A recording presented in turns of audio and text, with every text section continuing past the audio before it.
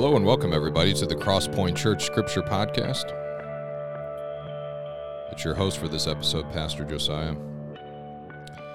Been having a lot of fun getting all these episodes out because we decided to go Psalm 1 through 40 as a church leading up till Easter. And so it gave us a good reason to get at it every day. And so I hope you guys, some of you have been listening for a long time. I hope you've enjoyed having a lot more episodes to get through, okay? And the reason for that, like I said, is because we're doing 40 days with Jesus through the Psalms. And we've been talking about worship and praying for our enemies and all kinds of stuff. So today we're going to be in Psalm 30. And I would love to look at Psalm 30 as a way, where does my past life, where do my past mistakes, where does my past life without Christ, if you're not one that was saved as a small child, which I don't know. I tend to think I was, but man, did I walk away for a long time, and I made a mess. So I'll have to leave it up to the Lord, who knows when I came to belong to Him. But I do know that when I cried out to Him at 21 years old, He came into my life in a big way, or I finally woke up to the fact that He was in my life and began to purposely follow Him. What do I do with the mess of the 21 years before that? Okay, so we're just talking about praying through our past, or how does our past affect our prayers, something along those lines, okay?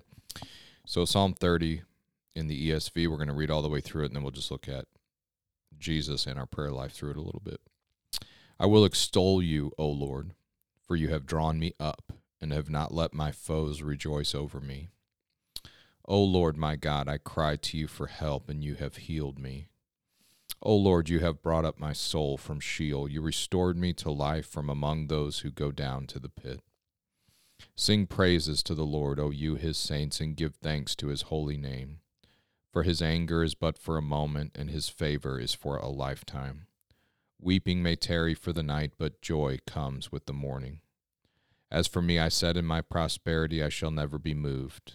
By your favor, O Lord, you made my mountain stand strong. You hid your face, I was dismayed. To you, O Lord, I cry, and to the Lord I plead for mercy. What profit is there in my death if I go down to the pit? Will the dust praise you?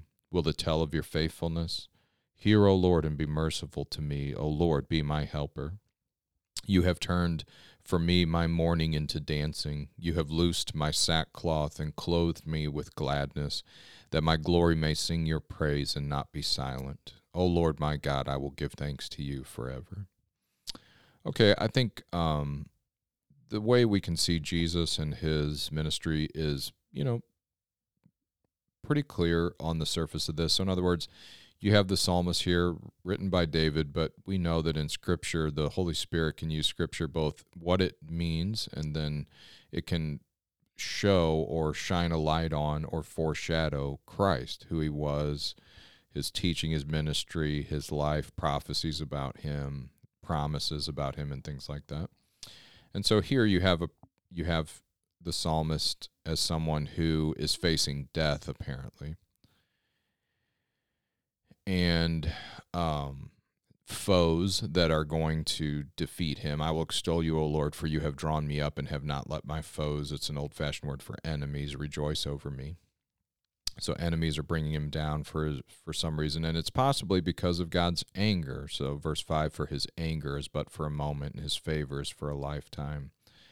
Weeping may tarry for the night, but joy comes with the morning. So you have someone here who's crying out against enemies and death, and then is saved from those things, okay?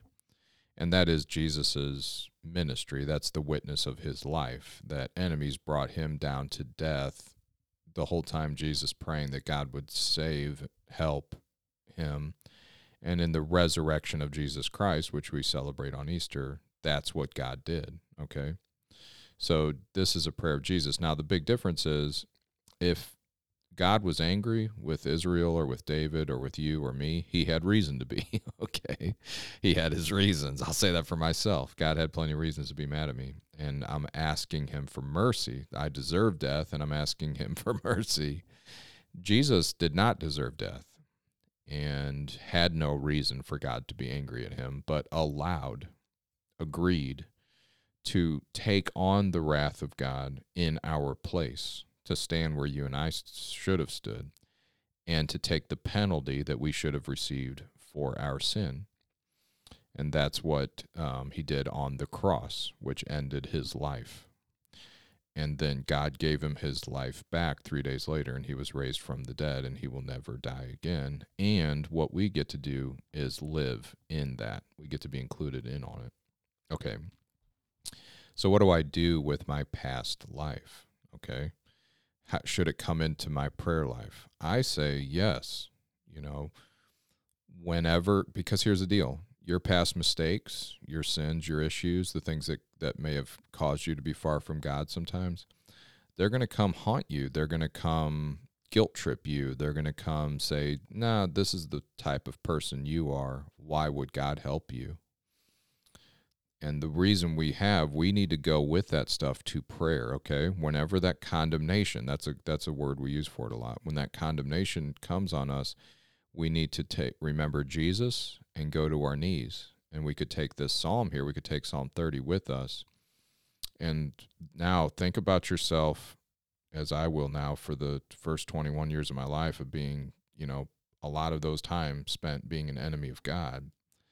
Now, as a 41-year-old man who belongs to him, I'm praying, I will extol you, O Lord, for you have drawn me up and have not let my foes rejoice over me, okay? The devil hated me. He led me on and helped me do what I was trying to do anyway, which is get away from God, and he wanted to destroy me. God didn't let that happen. Oh, Lord, my God, I cried to you for help, and I did when I was 21. He had no reason to help me, but you have healed me, verse 2. Oh, Lord, you have brought my soul up from Sheol. That's a word for the land of the dead. I lived there. Did you? I've been there before. You restored me to life from among those who go down to the pit. Amen. So I'm telling these things to God. Sing praises to your Lord. Verse 5, for his anger is but for a moment. I know about that. God had to be stern with me. He had to say, you're coming with me, and this stuff has got to go. And that was a moment, but his favor is for a lifetime. Weeping, I've caused myself and other people a lot of problems because of the dumb things I've done. Weeping may tarry for the night. That's a season in my life, but joy comes with the morning. Okay, and then this final one here. You have turned for me my mourning into dancing. You have loosed my sackcloth. That's something you put on when you were mourning and humbling yourself, and clothed me with gladness, that my glory may sing your praise and not be silent. If there's anything good about me, it's what Jesus has done in my life and continues to do. Oh, Lord, my God, I will give thanks to you forever. So what do we do with those condemning thoughts and emotions that come our way in the Christian life? Do we try to explain them away, excuse ourselves, or try to act like it wasn't that bad? Do we give into it and allow it to discourage us and drive us down to the bottom? And here's the main point I'd like to make today, and then we'll be done. Do we allow condemnation and haunting thoughts and guilt from our past life and from times currently in our Christian life where we've wandered away from the right road? Do we let those do what they typically do to people, which is get us to stop praying? Okay? That's what I've noticed, is that we don't want to be around God when we're feeling bad, and we usually have reason to feel bad, and we avoid him, and then that becomes a habit, and then we do more things that disappoint us and God, and then we feel more like staying away from him, and that's the cycle, okay? So what we need to do instead is remember that Jesus stood in your place, took the penalty for your sin, and has opened a way of salvation and redemption for you. So we remember that. Instead of getting far from him, we get as close as possible. Get up right cheek to cheek with Jesus, who died for you and knows all about you, but loves you and has done what it's needed to be done to cleanse you from your sin.